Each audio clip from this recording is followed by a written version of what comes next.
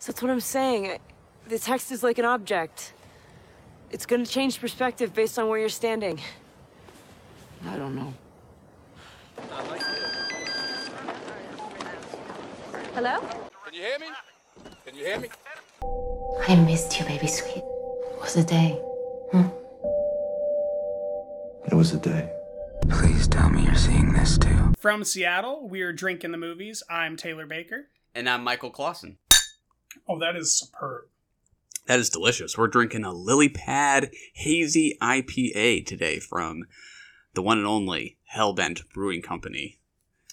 And that it's the only one that we can walk to reasonably quickly and get back with delicious beer that might be different and is always fresh. Yeah, I don't know that we've ever really talked about kind of our routine for the podcast, where we always start off with a quick walk down the street from your apartment to Hellbent Brewing Company, pick up a growler, in this case a couple cans, come back and enjoy them during the show. Yeah. The thing they're missing there is the frost-chilled glasses and tossing the growler, or the cans in this case, in the freezer right up until when we record, so it's nice and ice cold and delicious. Today we're talking about Tribeca. We're also going to do a first impressions of some upcoming Fantasia 2021 film festival titles, just so we can kind of get a head look at some of the options we'll have. Whether or not we watch those options is to be determined. First impressions may help us decide. Hopefully will. That's why we do them. Mm-hmm. I will include here at the beginning of the episode that I will put in the show notes a direct link to my ranked list of Tribeca film titles that I saw.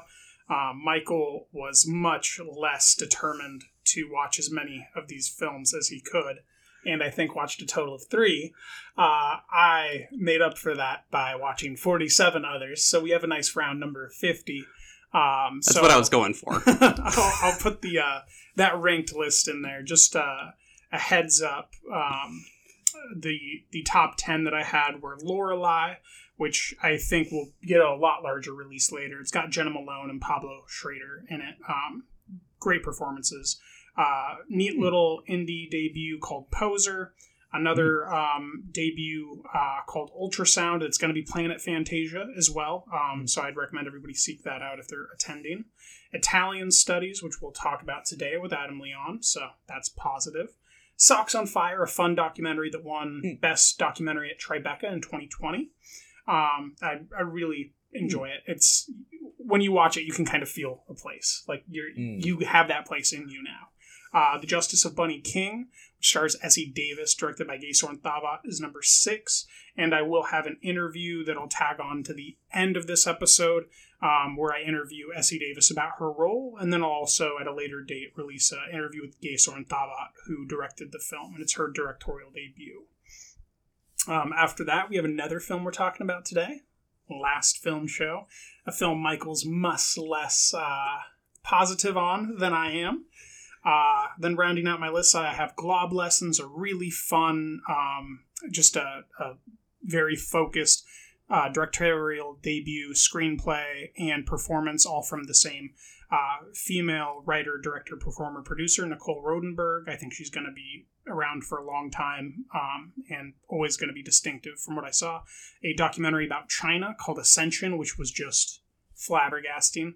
And another directorial debut called The Novice from Lauren Hadaway, who did the sound design, or some of the sound design for the film Whiplash. The Novice I've heard quite a bit of buzz about, I think especially for the performance, right? From a girl who I know, I think, only from Orphan. Is that right? The Orphan. Isabel Furman, is that right? That's correct. Dead on. And you were a fan, yeah? I have a lot of problems with the films at this film festival, so my top 10 is not necessarily like these are must-see films, but they are the best films, in my opinion, of the festival. I think it's worth engaging with. Out of a lot of directorial debuts, it's probably one of the more interesting original voices this year. I would definitely recommend it over something like Saint Maud. Okay, all right. Shots fired. Shots fired. Cool. Is it a horror movie? Is that why you compare it to Saint Maud? So I would compare it more to Whiplash. Oh, right. So it's why Saint? What brings Saint Maud to mind? directorial debut, female director, female director, directorial debut, same year. I'm just making. But it's a sports comparisons. movie, right? I don't know if I would recommend someone. No, I would say that it's up until a few moments in Saint Maud. I think the tones are very similar. I see. Of kind of walking this line of, I don't know why this is happening. Why is this behaving like that? And a lot of looming dread, a lot of like weird things happening, some lightning strikes, some rowing in the storm. There's some moments. Moodiness. I think if you watch it, you'd be like, yeah, this is a lot more like a horror-esque thriller than a conventional sports film. It's very much not a conventional sports film. It's like a woman who seems to hate herself and has a competitive drive that seems insane. It's a lot closer to like a horror Whiplash than any sports film. Yeah. You know how many of the films on that list have distribution? Some of them? None of them. The Zero. only one that I know that you can watch is going to be... Which one? I just had it in my head. Oh yeah, Ultrasound. And that's at Fantasia. Right. But otherwise, I don't think anything's been formally acquired. So, have to There work you on go. that. Maybe Ascension. I could see Ascension getting acquired by Netflix and released under the radar. Just a tight little documentary. But I'll have that list in there, and as availability comes up, if you have a pro account on Letterboxd, it'll tell you where you can watch it. On to some first impressions, though, Michael. We have The Suicide Squad and All the Moons, both of which are playing at Fantasia 2021. Which would you prefer to watch first? Let's do The Suicide Squad. We're all gonna die. I hope so. Oh, for fuck's sake. Here's the deal. We fail the mission, you die. If we find out any information you give us is false, you die. If we find out you have personalized license plates, you die. What? No. If you cough without covering your mouth... Hardly. Although, that isn't an open invitation for you to cough without covering your mouth. All right. That was the trailer for The Suicide Squad from James Gunn. What'd you think? Of unknown affiliation to Suicide Squad from David Ayer, 2016. I have multiple things with this movie. I am not that impressed by what I saw. I have a feeling it will be fun and relaxing to watch as a popcorn flick, which, a high quality popcorn flick is very rare these days based on what I've seen recently. Things like Infinite or the Hitman's Wife's Bodyguard. Like, these things are not of high quality, and when they are even serviceable, it's kind of rare. So in that, I'm kind of eager. I have a past tense with these heroes, so that's kind of interesting to me. I like a lot of these performers. Most interesting to me is Sylvester Stallone doing voice acting of a giant shark. He's always made fun of for his voice, and the idea of him doing voice acting and getting into his uncomfortable zone, I think is just a really cool thing that Gunn decided to do casting-wise. I suspect I will watch this and forget it, but I think I might enjoy watching it. How about you? Very low chances I would take the time to seek this one out. This is the kind of thing that's just not really in my wheelhouse at the moment. I think it looks so tacky. I just don't understand the appeal of this kind of thing anymore. I've never felt like so out of touch with the mainstream at the moment, where it just looks so tacky. I don't vibe with the humor. I just don't understand how this is still so popular. I'm just increasingly numbed by it. That's exactly. Yeah, that's it. Yeah, I'm still... Numb is better than horrified sometimes. Sometimes. Not Fair. always. It's true. It is not like an active hate, There are movies where, I despise what they're trying to do. It's not that kind of thing. It's just, this is just not going to do anything for me. I'm not quite sure what the relation is still between this and the first one. You think it's a do-over? Unknown Okay. Yeah. relation. I did see the I think original. it is kind of a do-over. I think they're trying to do a unified DCU with multiple worlds now, and I don't. I'd have never read the press release, and I don't really care, to be honest, about the differences. But I know that this one also has Margot Robbie, and I think the same guy plays Boomerang. But who cares? Really? Like, I'm going to watch this for a few laughs and maybe some action sequences, and then I'm going to forget about it forever. Yeah. That is one way to do it. Yeah, I don't know. I can't see myself getting actually putting this on at any point in time. I think it's pretty unlikely. Not even in the middle of Fantasia Film Festival. Probably not. No, I think there will be more interesting stuff than this one. Well, we so tried. Probably the loudest and buzziest title, though, for sure. Well, you can look forward to Michael's review of the anti-superhero film Venom 2, Let There Be Carnage, at least. Venom, I kind of like. That's a weird exception to the general trend with me. Venom, I thought was kind of entertaining because it's kind of messy. I almost, like, it's weird how at this point, like, some of the so-called sloppier superhero movies, to me, feel the most entertaining just because they just feel different. Yeah, 100%. There's a lot of messy, lower quality, quote-unquote, superhero films that I find a lot more interesting than the superb one. Like, I'd rather have a 3-hour discussion about something like Bloodshot or the upcoming Morbius than, like, any Marvel successful film, like Infinity War, Civil War, or whatever. Yeah. But on to the next Fantasia 2021 title, All the Moons.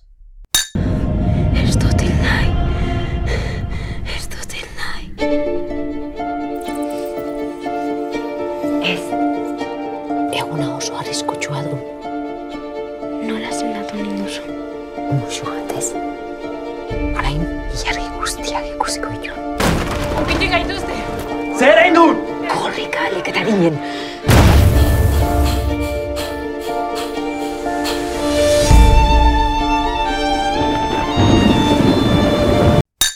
All right, Michael, that was the trailer for All the Moons. From what I gather, this is a period piece about a vampire. What do you think? I would say I'm perhaps a little mixed about it. Can't say it strikes me as anything that looks too out of the ordinary in its like craft or storytelling, but it looks like the center is on a young actress as the lead. She did sort of catch my eye. I was somewhat drawn in by her screen presence. The material is not exactly my first choice of things out there, but it looks like it could be entertaining as a thriller. The color seems a little washed out to me. I think visually I was maybe a little underwhelmed by it. What about you? Yeah, I mean the trailer did a good job. It played lovely music that I'm very fond of. So there's some violas going on. There's some higher tune violin strings going on. There's a lot of classical music.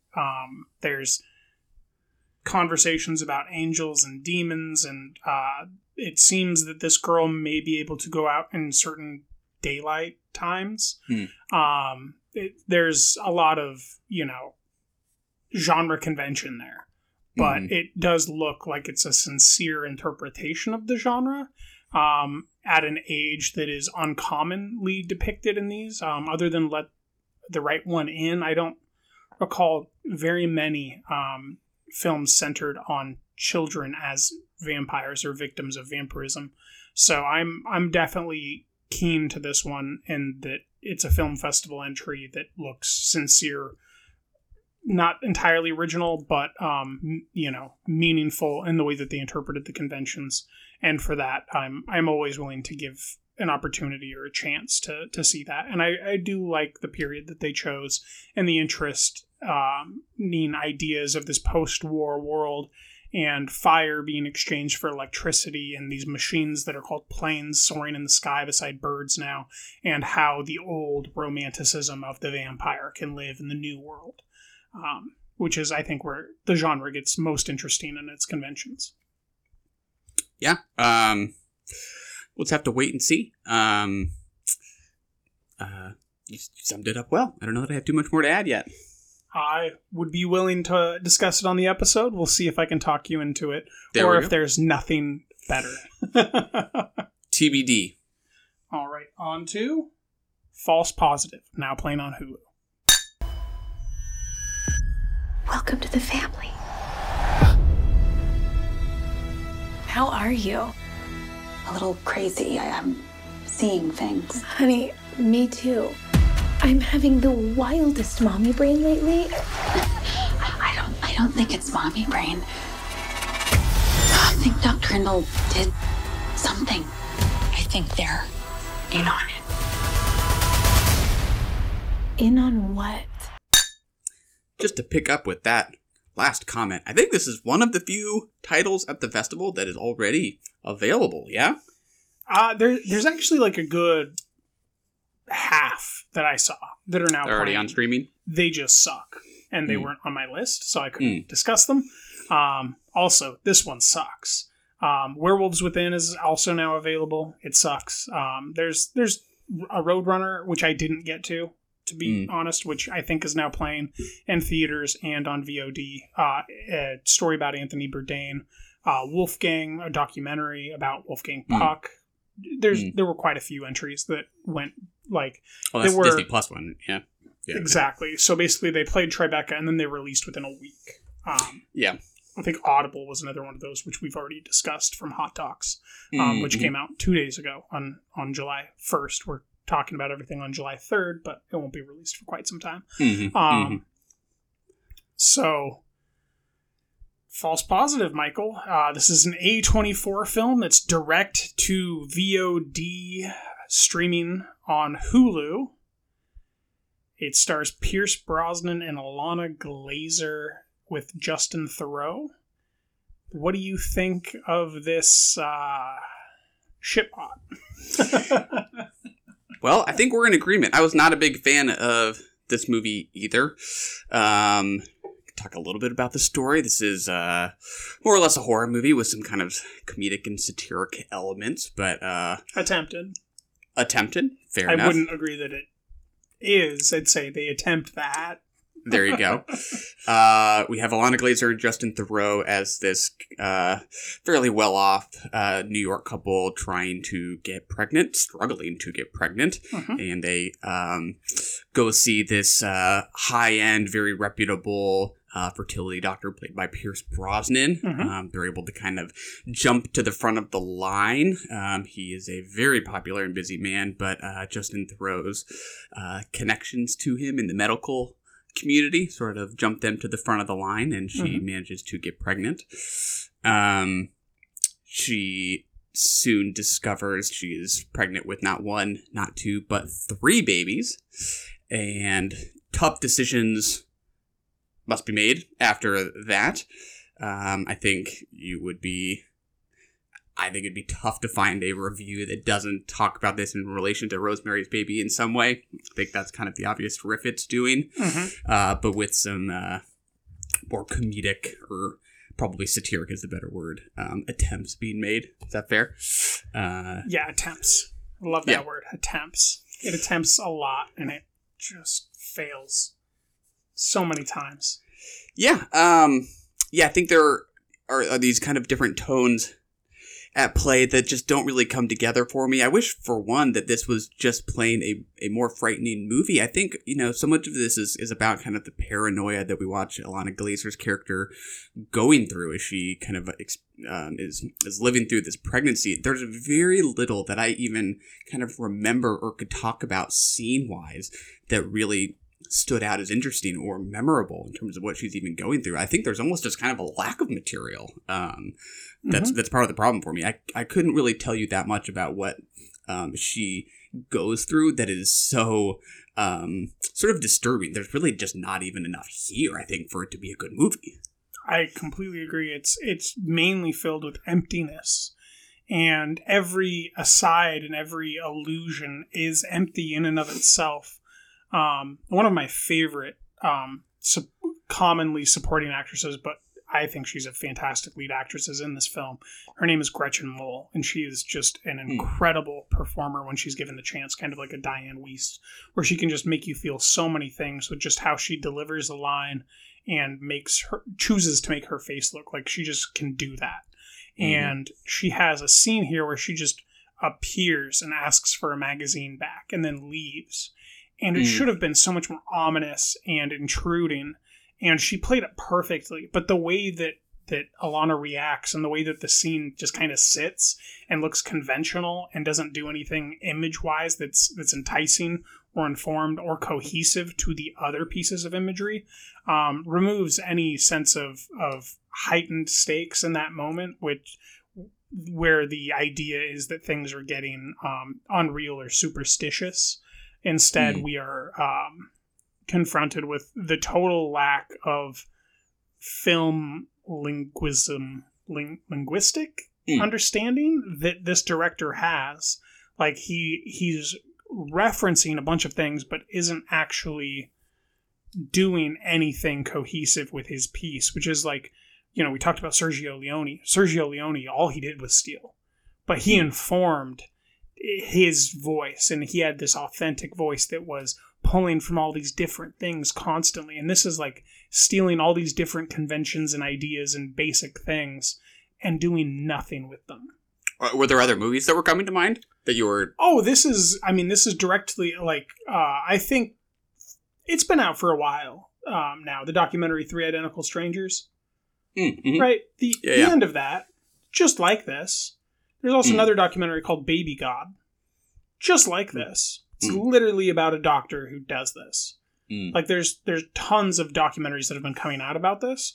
And I knew within 5 minutes what this was going to be. Once we meet Pierce Brosnan, it's like, okay, he's only going to... Like, he's here for one thing. And that's no fault of Pierce. I think that he does try. But he's not even lit, interestingly. Like... I think Pierce Brosnan is horribly miscast. It just made me think about how... I like him as a comedy guy, and I feel like they told him to play it like a straight comedy, where he's supposed to be the straight man for the comedy, and he's supposed to smirk at a few things. And I felt like he was just led the wrong way, because he's done other comedic roles where he's fucking hilarious. Yeah, I mean... I think more and more I may be finding what this seemed to sort of reveal to me is how often big stars and small indies just don't work for me. And I feel like sometimes smaller indies can feel like it's a big get when they cast a more or less of Pierce Brosnan I would essentially consider a star. He was James Bond, for crying out loud. I wouldn't call him a big star, but I would say that he still has the resounding star quality. Yeah, I mean, I would say he's a household name. He's incredibly recognizable. That indies don't really sometimes. But don't can you really, tell me the last big budget film he did? Like Mamma Mia. Okay. I didn't watch that one. Big. If he's in those, then okay. Yeah. Fair play. Yeah, I mean, the point is that, like, he's incredibly recognizable. He once had great stardom, at the least. That these smaller indies kind of think is a big asset, but they really don't know how to kind of conceal that stardom within a character. I just think it's so out of whack with the size of the movie and the scale of the star. It's just not, the compatibility is just not good. Which I feel like sometimes that actually, like, is the opposite of what people do when they attend film festivals. Is like, we look for the ones that have the big stars, and sometimes I end up thinking that's the wrong way to do it. I don't. That's why I prioritize directorial debuts. Unfortunately, this was one, so I focused on it, and it was an A24 release, which, you know, A24ism is a thing in film lovers community. Like, you feel like you can trust that. Now I've been burned back to back with Saint Maud in this, and if The Green Knight isn't one of David Lowery's best films, then I'm gonna feel scorned. Yeah, Alana Glazer was definitely the pull for me here, more so than A24 or Pierce Brosnan. That's for sure. It's interesting to see her take on this role. That's what I was thinking. But the reason it was on my radar as like a possible good film was the A24 acquisition. Yeah. I mean, it's kind of a bummer. I think there are aspects of this that I think could have been pretty funny and that do feel somewhat fresh to me. You know, I think some of the satire around kind of pregnancy culture and how sort of condescending even women can be to each other when they sort of talk about these phrases like mommy brain that sort of diminishes what everyone's going through, and they sort of downplay whatever kind of anxiety or stress these women are experiencing. They just, kind of toss it off as something quote unquote called mommy brain, which this is a very, very, very repeated phrase throughout this movie. I think a lot of this could have just been funnier, or had a little bit sharper of an edge to it. I think a lot of it's just kind of soft pedaled. I think that we have two different readings on why it's bad. I think you're wanting more distinction and originality from these performances, and your point about Pierce is, I think, correct and interesting, but I didn't even get to go that far in logic, because for me, I was like, this doesn't work on the page. The problem here is the screenplay.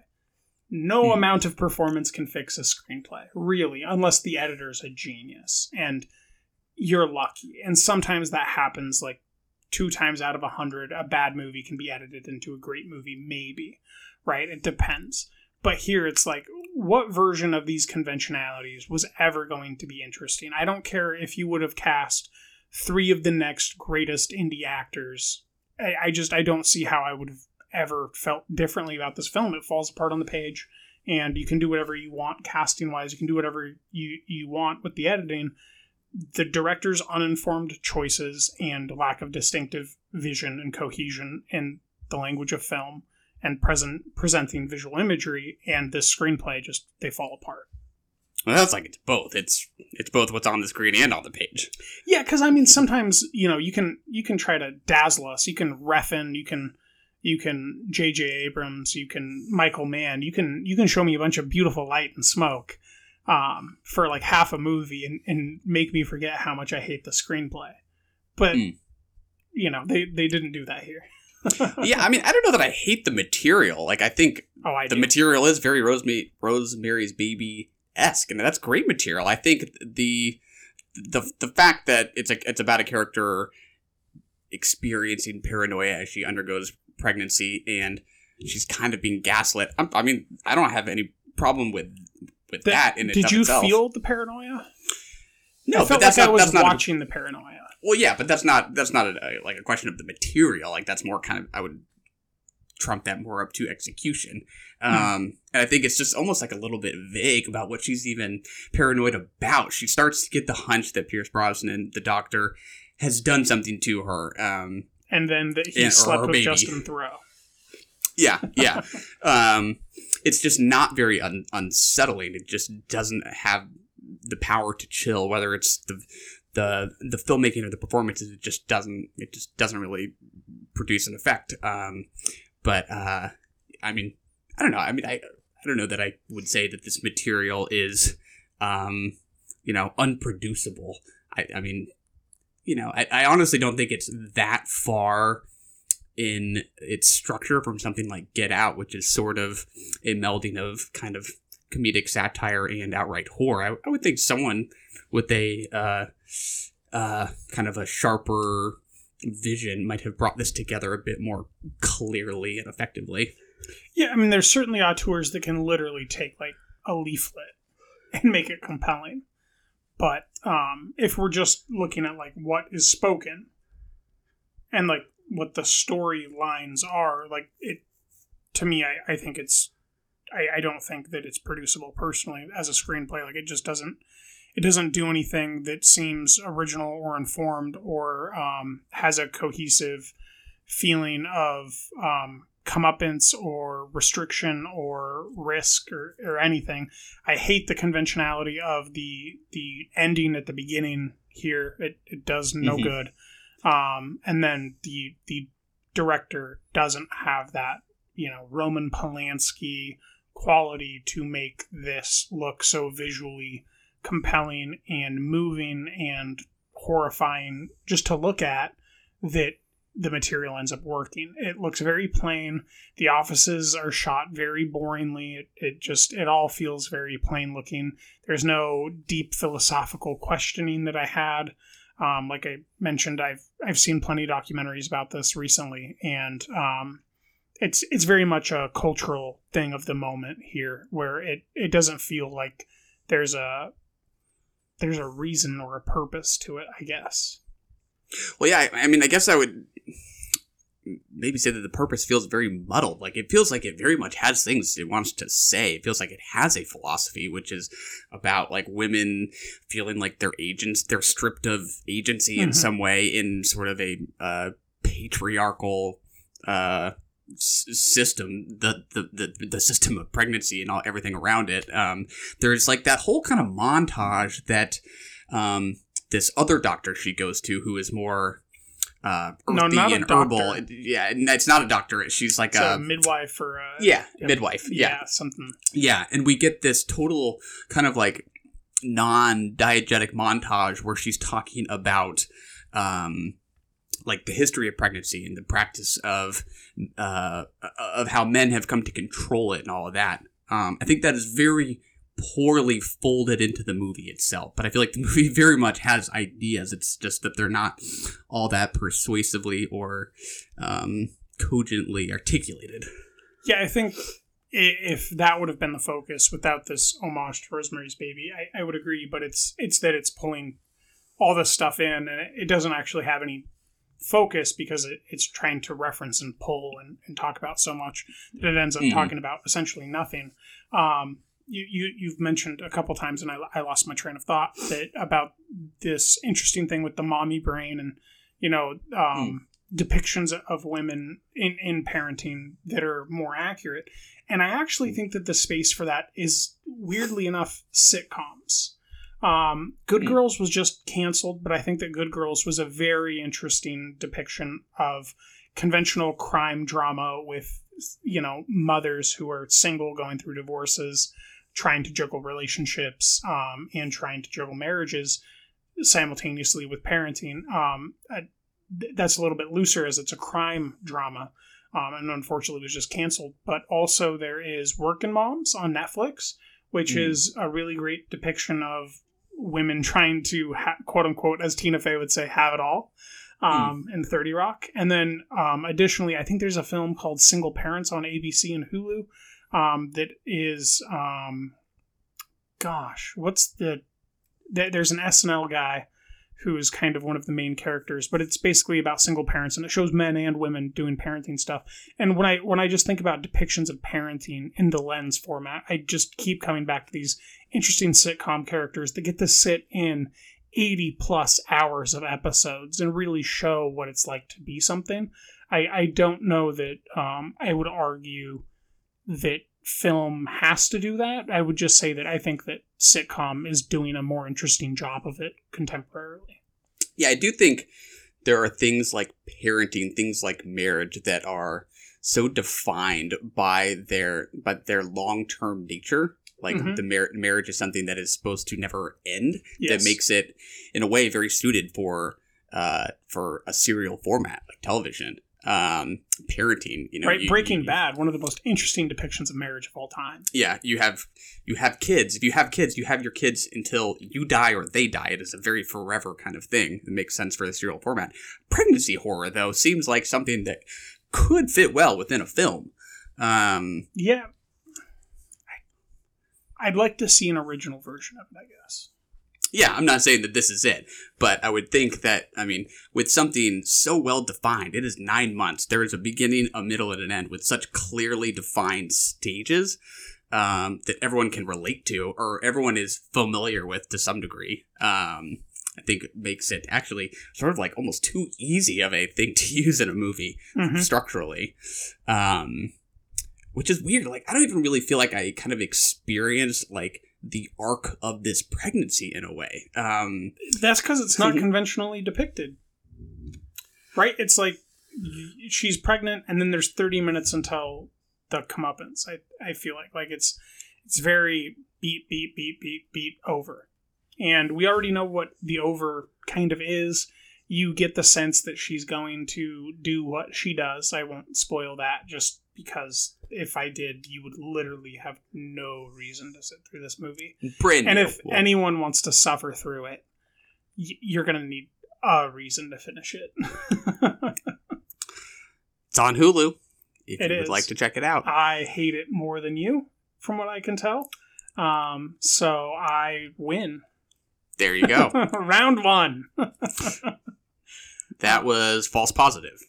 On to Adam Leon's Italian Studies, follow-up to Netflix's Tramps.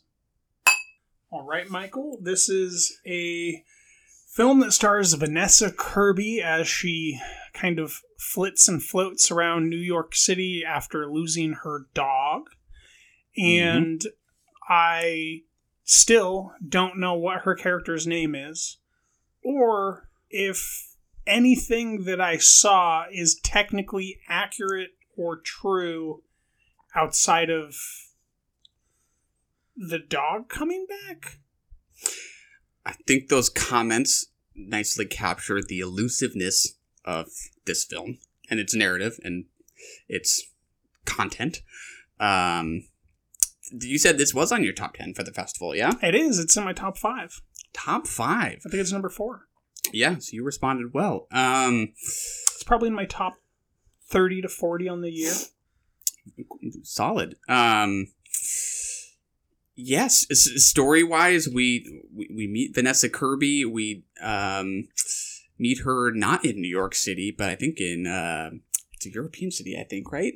If I remember correctly. Yeah, you're talking about the record studio. Right. Yeah, I don't know where that was. Unfortunately, I just had the opportunity to watch this the once, and then Same. It I think expired on Tribeca's playback thing. So I don't recall that, but I can tell you that I loved that music that they were recording. Absolutely loved it. It was a great introduction. It's Let's Eat Grandma, the band, like an indie pop band. Good stuff. I'm a big fan. Yeah, okay. Good stuff to check out. I'll have to get you to send me the link to listen to more after this. Yeah. So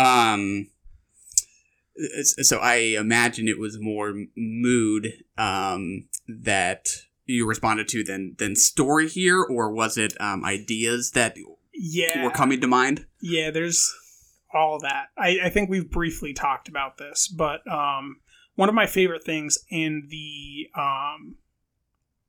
one of the things that I like in storytelling is when a story is being told about a character, and whatever the interpretation is, if it's an audiobook, if it's an audio podcast, if it's a written book, if it's a film, if it's a television show, if you can make me the interpreter of the story, whatever the medium is, feel the way that the main character feels, that's one of my favorite things. And what this film does is it presupposes Vanessa Kirby into a sort of fugue state. And at no point does it cohesively make sense outside of its various vignettes. And you end up feeling removed from time and confused about where you are, not only in time, but place, and your identity, and who you are, and who she is, and what exactly is the foot. Which library am I in? Is a thought that I had at one point in time. And the fact that I was thinking all those things in a film about a fugue state, ostensibly, goes a long way for me. It went a long way for me in that specific, just to bring it back up again, Breaking Bad episode, where Walter White goes into a fugue state, and that episode really makes you confused about what exactly is happening, and by the end, you come to learn the term fugue state, which is probably where I learned it from. And that's exactly what this is. It's about being unmoored and kind of mercurial, floating through time and space without really a defined identity, and then adapting to situations, which is exactly what it's asking you, the viewer, to do, to just kind of buy into whatever's happening right now. All of a sudden, it almost takes up a documentary aspect where she's asking these kids these questions. And it reminded me of my own personal times where it's like you're trying to invent a character and write a character. And you're almost asking yourself to answer yourself so that you can invent something that is different than yourself.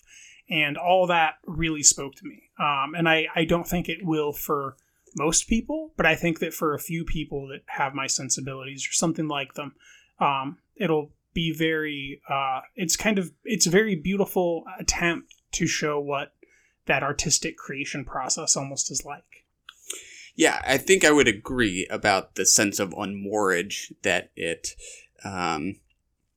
gives us. I guess the kind of issue for me is that it doesn't really help me understand what it is I'm even being unmoored from. I kind of feel like there's no solid ground in this movie that it's sort of starting from. It feels a little too wispy and elusive for its own good. Can I just interject? I don't mean to throw you off track, but that's exactly what it would be like if you were in a fugue state. You wouldn't remember who you were. Yeah, So you wouldn't have that concrete. So the thing that I like, which is the fact that you feel what it would be like to be in a fugue state, is exactly what you don't like, because you would like to have a structure to the film where there's kind of a more clear delineation of train stops along the way. Is that correct? Yeah, I think there's just sort of an absence of meaning in the headspace it puts me in. I just don't know that I find it all that interesting of a headspace to be in. I think it's partly that I'm not on the Vanessa Kirby train personally. This cluelessness and confusion that she embodies, I think feels just kind of labored to me. I personally just don't really respond to the performance. I think it seems a little strained.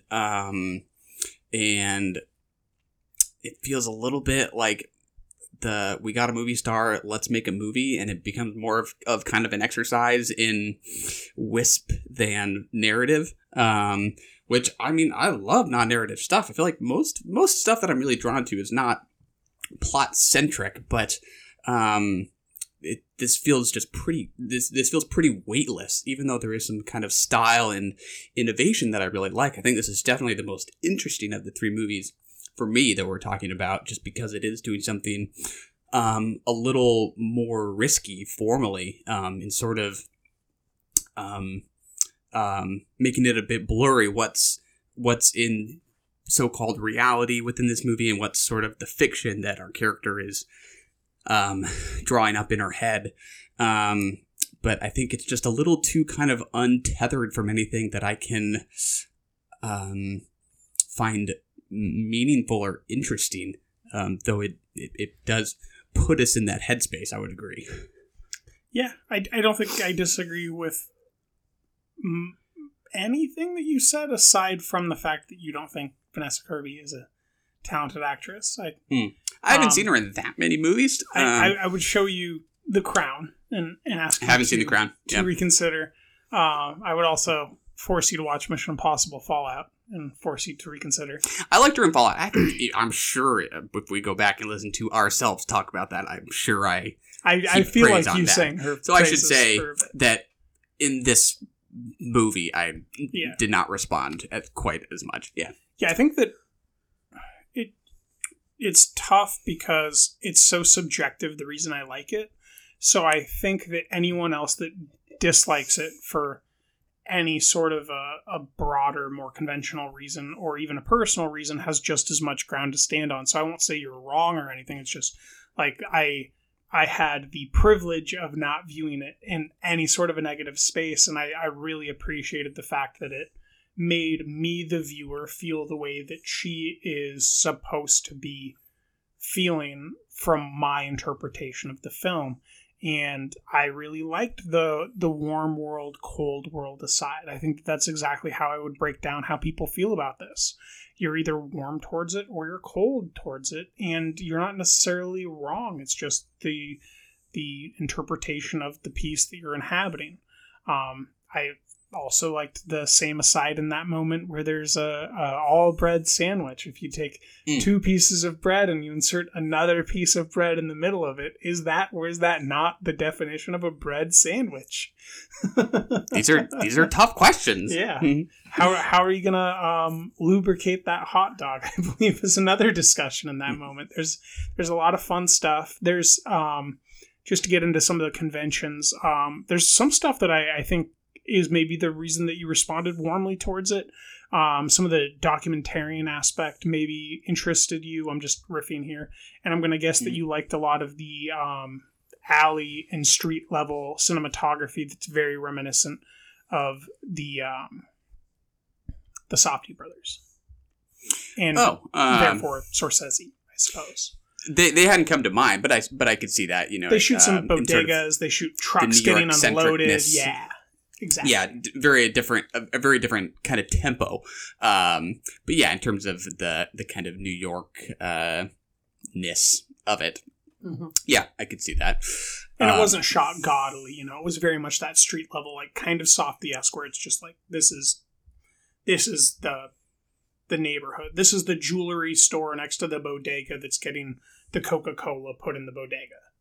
Yeah, and honestly, I don't want to come down too hard on it. It's because I honestly feel like I didn't get that great a grip on it, and I think that is probably not a surprising response. But a lot of what I felt this movie trying to do, I just didn't really get a handle on with some of the interviews with the younger teenagers that our lead character comes to hang out with over the course of this night. I just don't know that I ever really totally got my head around what this movie is trying to do in terms of her relationship to these kids and what this story might mean to her. I mean, I'm totally willing to say that I think it just slipped through my fingers. But, when that happens, you can only respond so much. I definitely think it's something I would have been a bit more engrossed by if I had seen it in a theater. This is not the kind of thing where you should watch it midday, as I did. Partly because I just didn't expect this from the director of something like Tramps. It's a very different kind of movie. This is very mood-centric and kind of more about ambiance in a way, whereas that was a little caper in New York City. Gimme the Loot was kind of similar. So it was partly just that it caught me off guard that maybe didn't help it. But, on a second go-round, I think it's entirely possible I'd be more open to it. All right. Let me give you 2 different versions, if I can. And I'm saying to myself, if I can, of what occurred within the film. So there's 2 theories, and I'll give you my theory, the way that I viewed it before I read anything else. And then I'll give you the more, I think, conventional view from other folks. So the view that I had was that parts of the film are true and parts of the film are inventions of character talking to her so that she can write her next piece, essentially, and that those characters introduced her back to her own work so that she can write, and that a few characters at the party weren't real, and that's when she was kind of drinking and really getting loose to find herself. And she did actually share that moment in the restaurant because she did actually meet that girl who she meets outside the recording studio. That's the way that I watched the film. That's the way that I viewed it. I can't guarantee that those people that she's interviewing where she's off screen and there's no real correlation to prove that they're within the world with her. I think that that's where it gets very interesting. The version that I think David Ehrlich presupposes and a few other people kind of state that the film could be viewed through the lens of is that when she goes outside the record studio, she's about to do this again.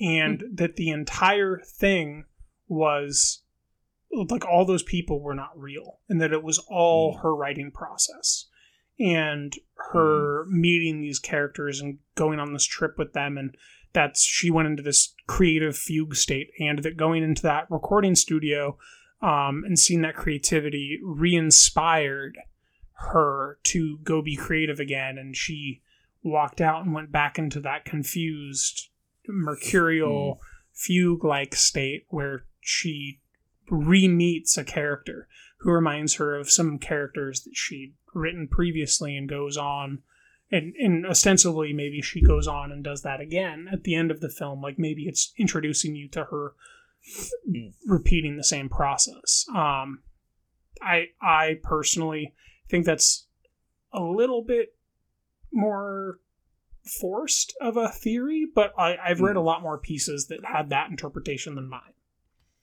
Yeah, I feel like I'm just coming up short here because I don't even know that I can pick between the two. I understand the idea behind the two interpretations here. I don't know if I do subscribe to one or the other. I think there are just kind of ways certain things hit me, and then I don't know if I can even fit them into an overall scheme. I think things like the interviews themselves, where we're not seeing Vanessa Kirby, we're just seeing her kind of off camera acting as interviewer with these teens. These felt like they were occurring in kind of an interior space to me, like they were interviews with fictional characters. She was trying to understand her fictional characters.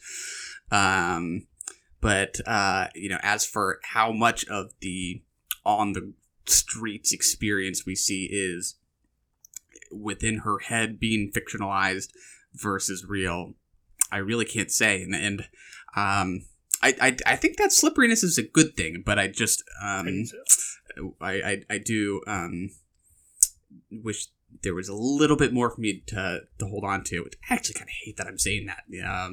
I like something that's a little bold, but I don't know, just came up a little short somehow. Yeah, let me just complete the announcement that while that's my interpretation, I don't necessarily think that's correct, or even if it is correct, that it's the right interpretation to always have.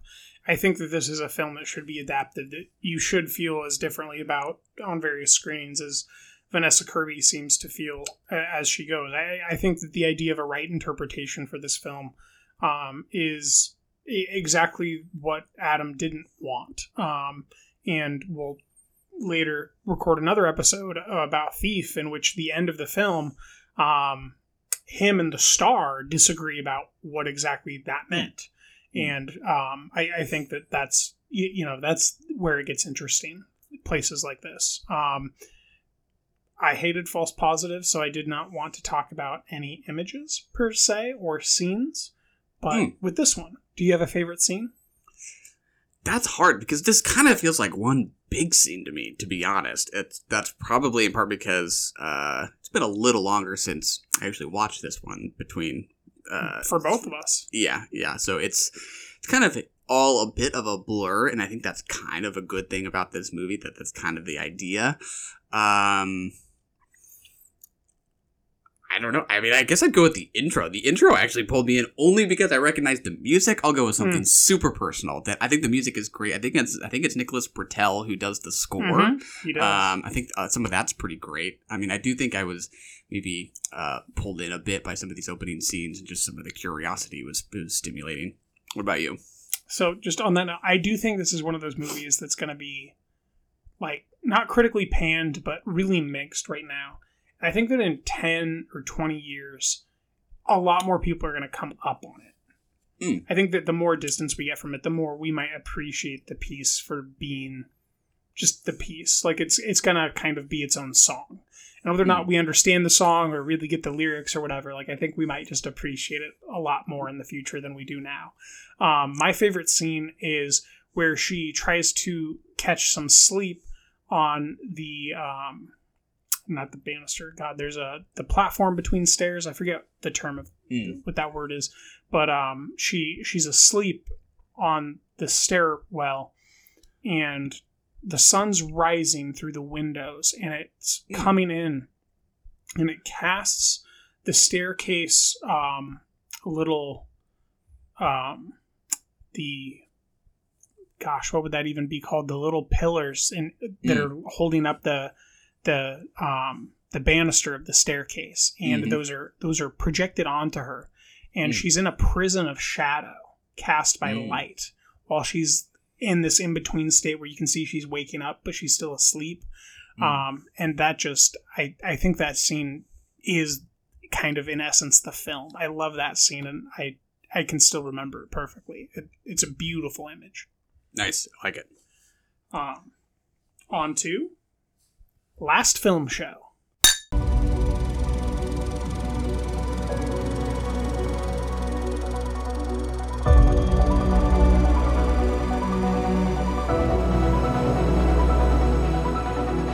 Michael, fitting to his character, does not like nice things, fun things, or warm things. I don't think that is a fair characterization. That is completely fair, and you are not allowed to fight that characterization, sir. I take it you were more positive than I was on last film show? It wasn't hard. All you had to be was mixed, and you'd be more positive than you on this one. I think you gave this one a 2 out of 5. I mean, I'll say I'm mixed. Mix is fine. I wouldn't know that I'd give it an F, but I mean, I didn't love this movie. I'll put it that way. American grading system, you gave it an F. You gave it at most 44, 46 out of 100. That's an F, sir. Yeah, I mean, when I'm rating things that I just don't like, I don't spend very much time watching movies that I don't care for. So, like, the ratings don't mean much at that point because I don't even really know how to distinguish between a movie that I dislike versus really dislike. It's like, is that a 1 or a 2 stars out of 5? Like, hate versus every print of this should be destroyed. Yeah, it just didn't do as much for me, put it that way. But this is directed by Pan Nolan, I believe. Set in India. It's about a little boy falling in love with movies at his local cinema against his father's wishes. You liked it, yeah? I did like it. I will mention that I think the boy grows up and is living in the same city that he grew up in, and, you know, it's fairly autobiographical in that sense, I think. Yeah, there's a lot of good faith and earnestness here. I'd say I'm 50-50 on movies that try to be really hyper positive and look back at film with this kind of rose-colored glasses, if you will. Mm-hmm. And this is one of the ones that I definitely am on the positive side of, compared to the negative side. There's, I guess, 2 others that come off the top of my head. Hugo and I think it's called Searching for Fellini or Finding Fellini. And it's about that sounds familiar. A girl who kind of falls in love with the films of Fellini and wants to go to France. And I think that's probably one of my favorite ones of all time, just because of the convention and the unconvention of it. But yeah, it's just romanticism, and it's it's, I think, competently and interestingly, cohesively shot. The love for food is I think really not overstated, but a nice little blend into the picture as it goes. The movement from steam to electricity is a nice kind of stand-in for the cohesive movement of film to the digital format. There's just a lot here that I responded warmly towards. To reference Italian studies again, this was just a warm world movie for me, not cold world. Yeah, I would very much describe it as a movie that is warm in temperature. I wouldn't say I hated it by any ways. I was a little ready for it to be over after 75% of the way through or so. Yeah, I would say it does overstay its welcome. Like, I think it could have been 2 hours, tighter paced. Yeah. The first 45, I think, were really fun. Yeah, I mean, I would agree. I think this has earnestness in spades. I don't know that I would say it gave me too much in terms of I don't think I had anything resembling a complex response to much of what it showed me. I don't know that it's a good thing when you can watch a movie and you pretty much know how every review of it will sound like. This one being it's an ode to the movies. It's a love letter to cinema, and it very much is those things, and it's very sweet in that regard. I think it is totally fine. I would encourage people to see it if it sounds good to me. For me, it was a little corny. I think the filmmaking is a little over emphatic about things that should be a little more subtle. I like some of the sentiments and ideas about this boy learning about how cinema is born from light, and from light we get stories. I think it's delivered a little heavy-handedly, and just it's a little lacking in eloquence with these ideas that I like. Who would and what cinephile wouldn't? It just seems a little contrived as cinephilic catbait to me, catnip. I combine my words there. I think it's fine. Catfish. Yeah, catfish, yeah, exactly. This movie's a catfish. I think it's fine. I mean, it's just I not something I'm terribly excited about. I think It's kind of exactly what you would think a sweet movie about a little boy falling in love with the movies would be. I don't think it really surprises you at any turns. I don't think it really wants anything to be very coarse or challenging. But it's cute. I mean, I don't even like using the word cute, but I think that's what this movie kind of wants to be. So that's fine. I don't mean to sound condescending in that way. I can give you an example, like where the boy first goes to the cinema and he's sort of looking around the theater and his mouth is kind of falling open, right? And there's a cut to the fan in the corner.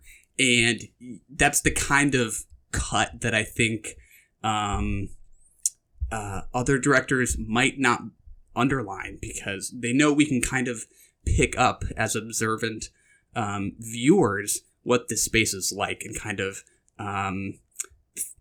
pick out the details that he would probably remember from his childhood. This movie, I think, underlines a lot of its ideas and sentiments in a way that I just don't think makes for a very interesting experience. Interesting.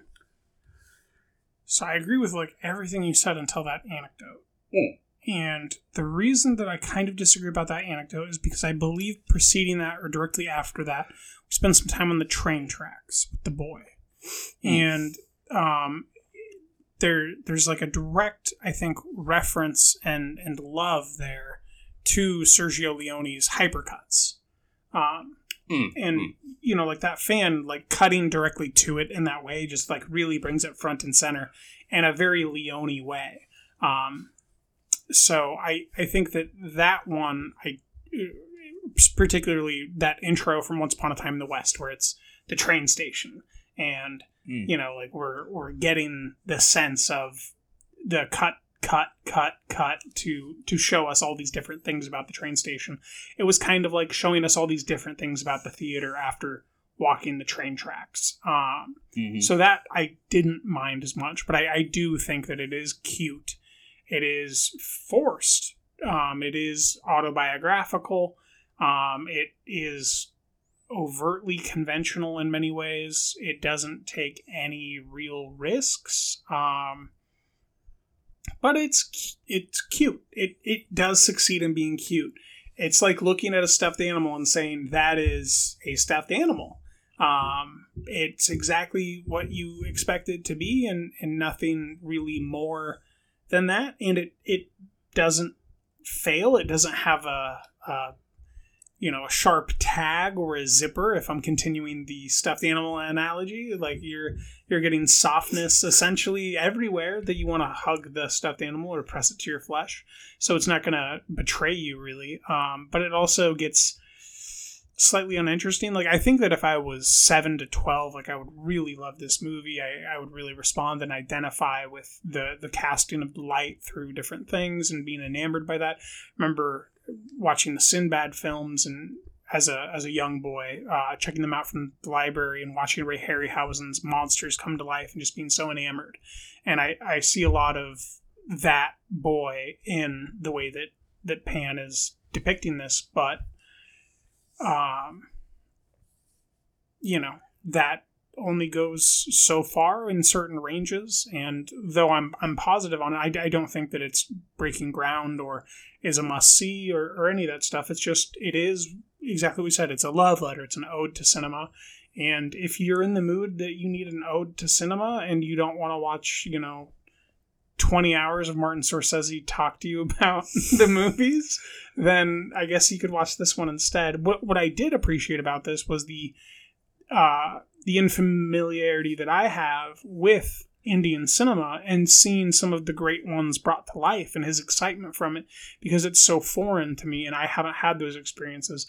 We've talked for years about trying to work more Indian films into our watching habits, and I think for at least 2 years tried to figure out how to do an Apu trilogy episode. So maybe, if anything, we can use this as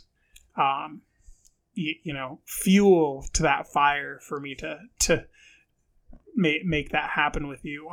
But yeah, I see mostly where you're coming from in all other counts.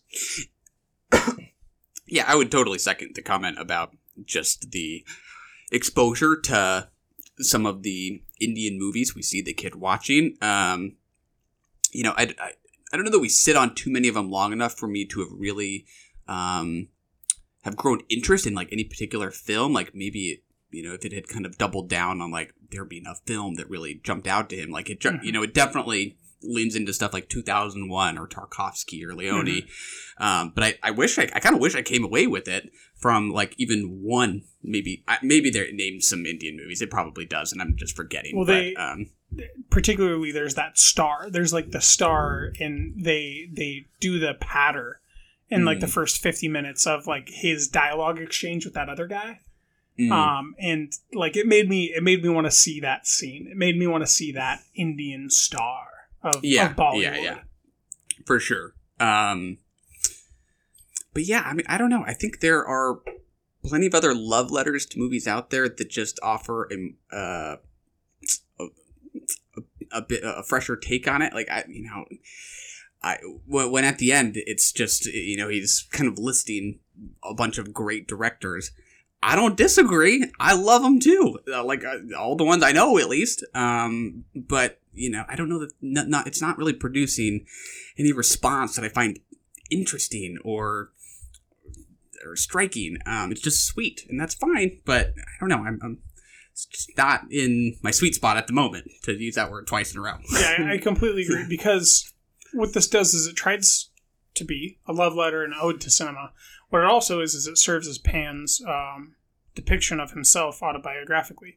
And in doing that, we don't really get to invest into the genres that he's homaging, truly. And I think that it would be a lot more interesting to see someone go big and make a 10-hour film that's risky and make it an anthology. Yeah. Where it's a little boy that's like falling in love with film or whatever, and then he goes to bed after 45 minutes and wakes up, and all of a sudden we're in 45 minutes to an hour of sci-fi film where it's direct homage to Kubrick and Tarkovsky within the genre of sci-fi in space. And then whatever happens and it fades, and then we're in Lars von Trier world and everything's fucked up and it's hellish. Like, I would rather see a big risk where this little boy type character is inserted into these different things that you're trying to pay homage to, and then you take big risks trying to marry your autobiography into the genre itself and the filmic language adjustments that they informed. You know, show me how Fritz Lang moved you over an hour and insert a little boy into it, and don't stay in the same conventional area. Pretend it's a dream. Commit to showing me Lang world, where you're trying to balance how to communicate that he's both German and American and his filmic languages intermingling. Like, that would be so much more risky and interesting, and even if it failed, I'd be so much more excited to have watched it. Yeah. I mean, we get a lot of expressions from this kid as he reacts to different movies. I'm sure the Von Trier expression would be memorable. That's for sure. Yeah, you know, I mean, he'd bite his tongue off. Evidently, it is autobiographical. I think you can kind of just pick up on that, you know, with these kinds of movies, that you just sense that this is born out of real experience. But I almost think it kind of just undersells its own personalness, because the kid feels a little kind of familiar to me, you know, these kind of the troublemaking nature, the relationship with the father, who's kind of a disciplinarian and just wants him to see devotional movies, not the pop entertainment. I think it comes pretty close to just being kind of cliche in how it portrays some of those relationships. I actually was kind of intrigued by the mother, partly because we don't see as much from her, but I think you just see these looks from her that seem to really contain some feeling, and I kept wanting to like come back to her and kind of experience that a bit more. And you know, I think you could argue like that his dad hits him and stuff, and that's something that's a little thornier about the movie, but even that feels a little undersold or something like that. And by no means am I saying you need to beat the kid hard or something like that. That sounds weird, but you know, it's just a way in which this movie seems to continue to want to kind of soften things in favor of being that sweet ode to the movies that it is. Yeah, I think I completely agree with all that.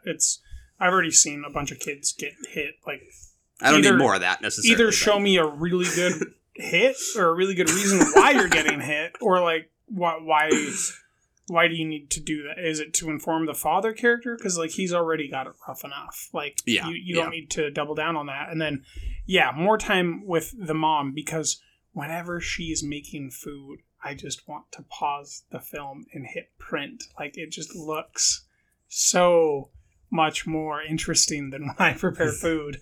Now we could go on about that for sure. So this is a film that I might have a favorite scene for. I'm definitely more positive on it than you. Do you have a favorite scene in this movie, or are you just totally left cold by it?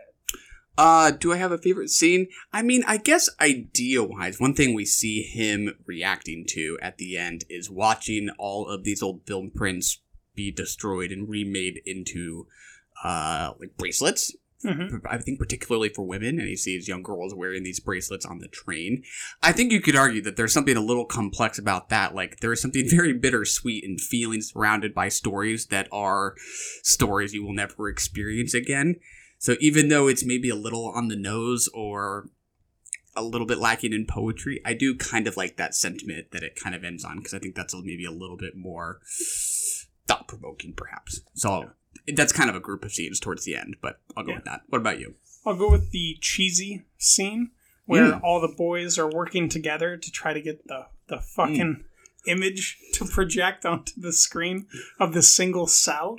And just the innovativeness and the commitment and the romanticism towards the story and the idea. Like, I completely vibe with that. I remember exactly when I was that kid and how badly I wanted to be able to see those images, and how badly I wanted to see more images and get access to more stories.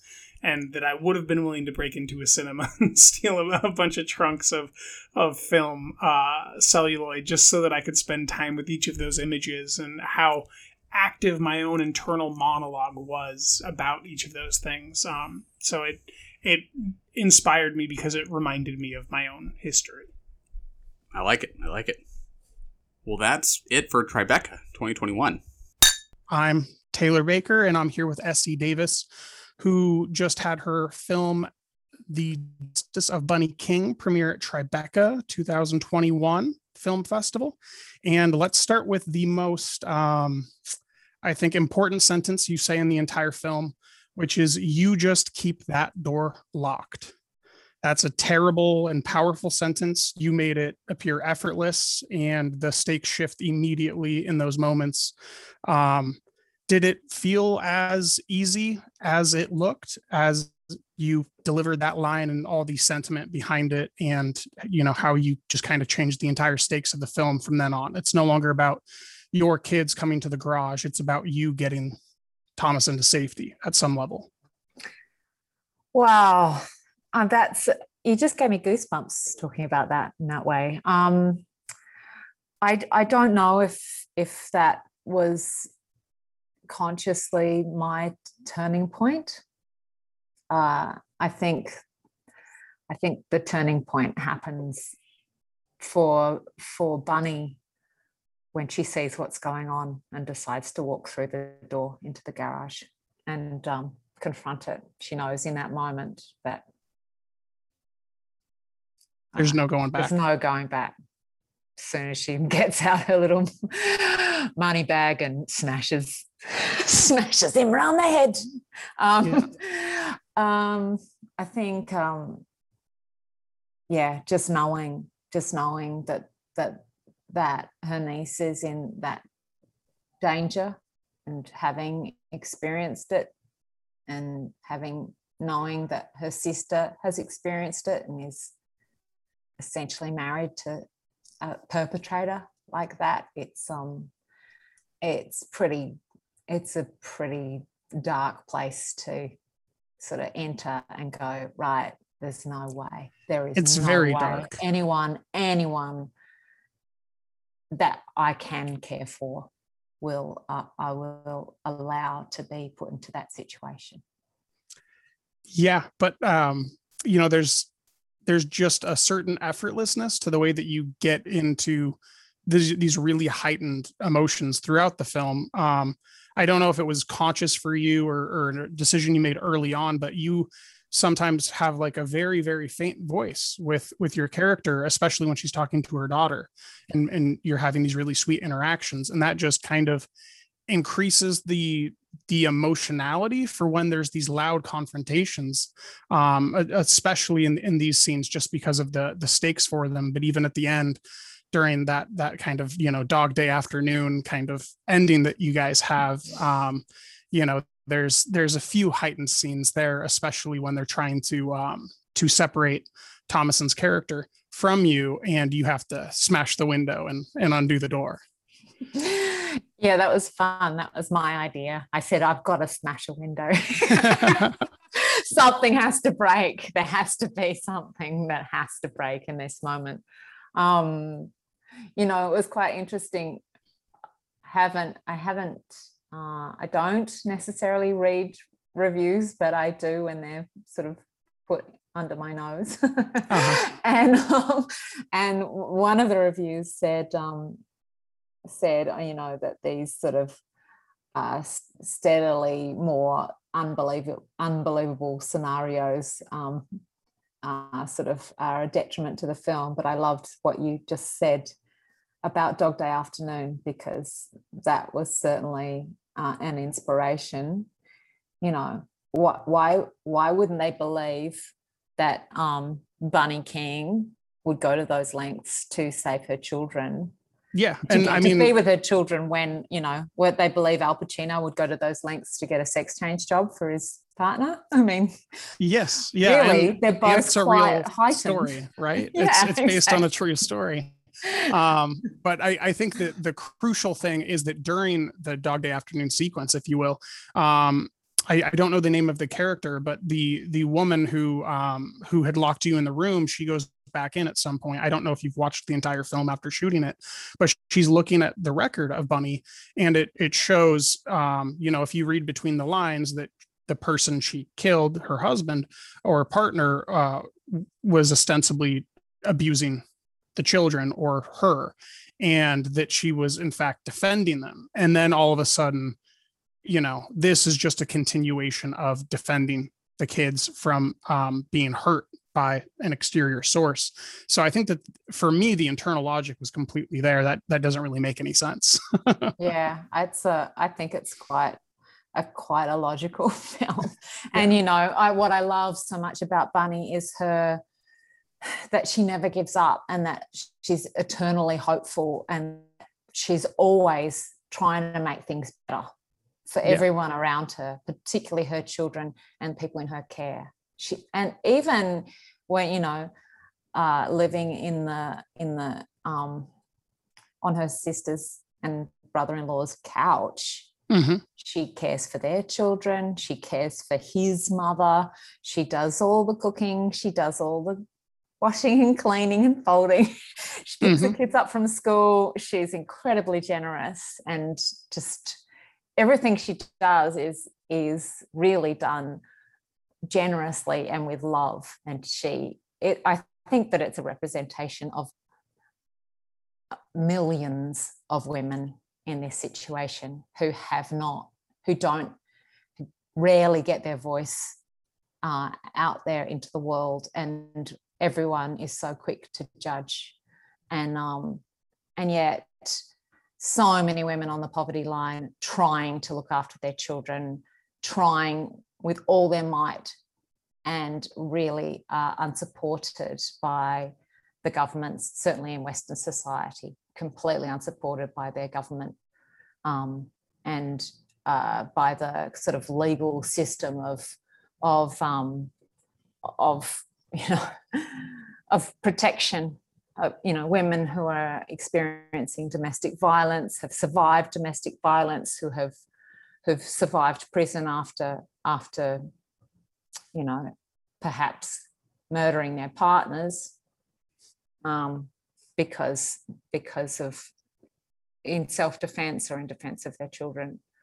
I think it's a kind of upbeat, positive, shout it out loud kind of, come on guys, we're just trying here kind of voice that really needs to be heard at this time. Yeah, it's an exasperated but hopeful voice.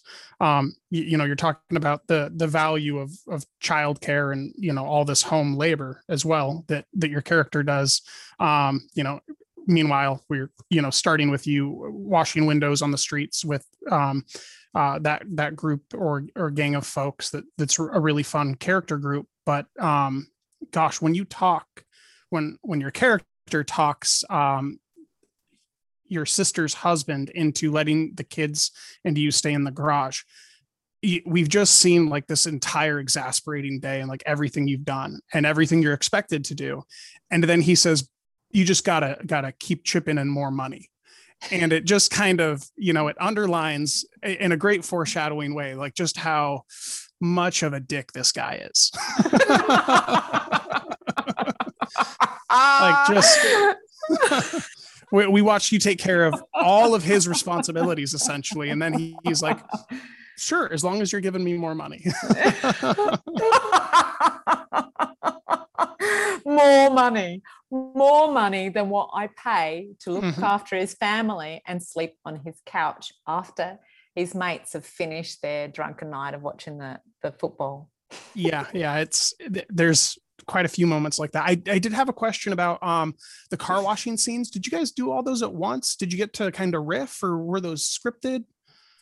Oh, look, it was a mixture of script and improvisation. I mean, we had a few days washing windscreen, and we had a fair amount of practice too. We did some practice days with real intersections, and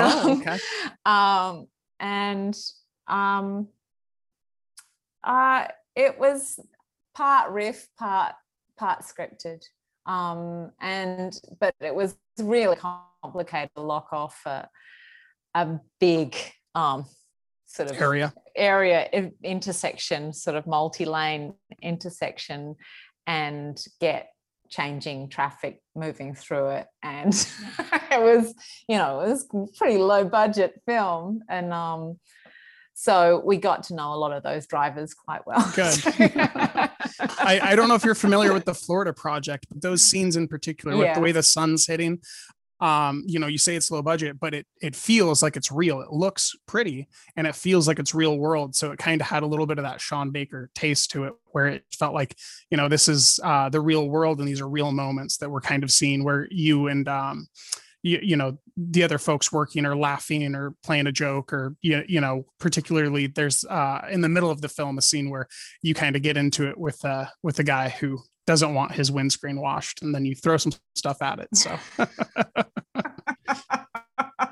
I think that's my fellow squeegee bandit throwing stuff at, at a screen. I tell it as that's right. You were going to give us a bad reputation, but then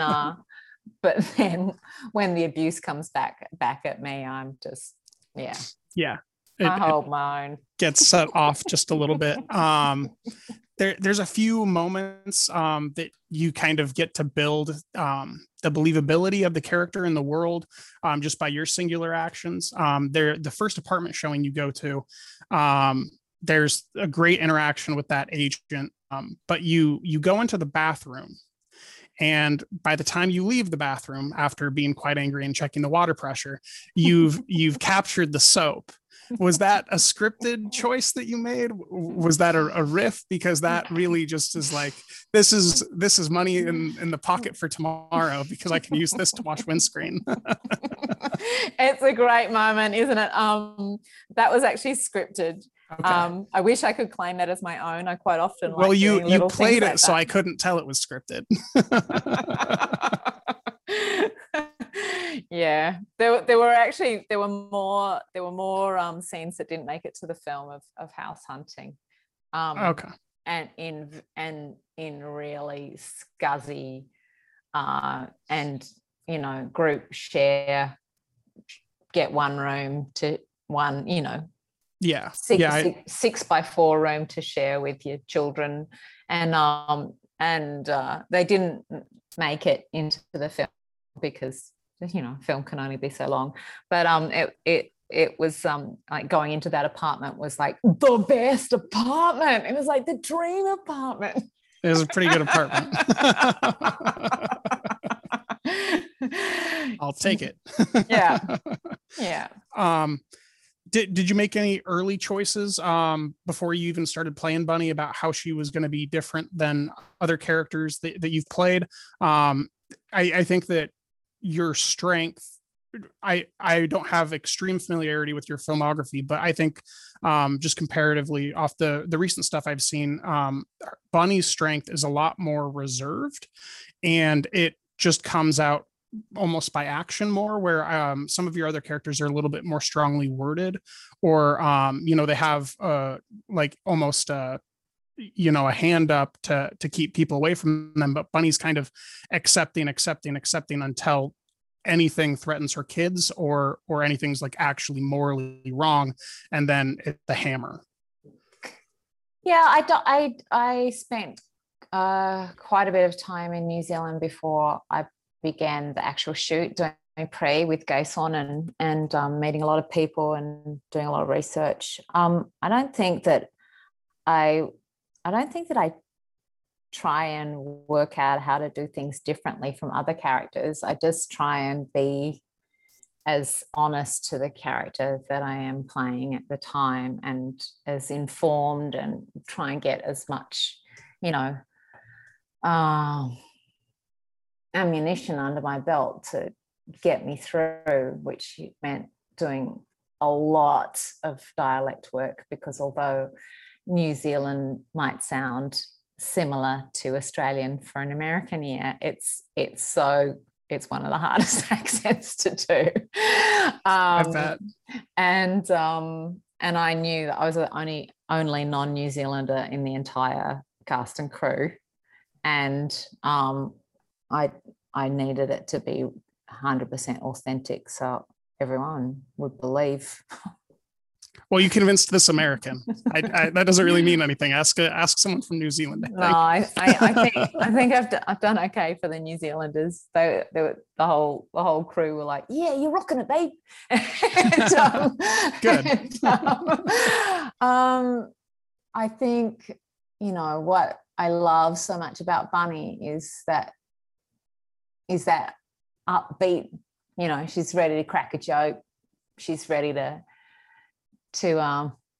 she's happy in her own skin in a funny kind of way. She doesn't need anything except a job and a home, and she's just completely judged constantly for what she looks like, what she does, and her history, and the fact that her kids are in foster care.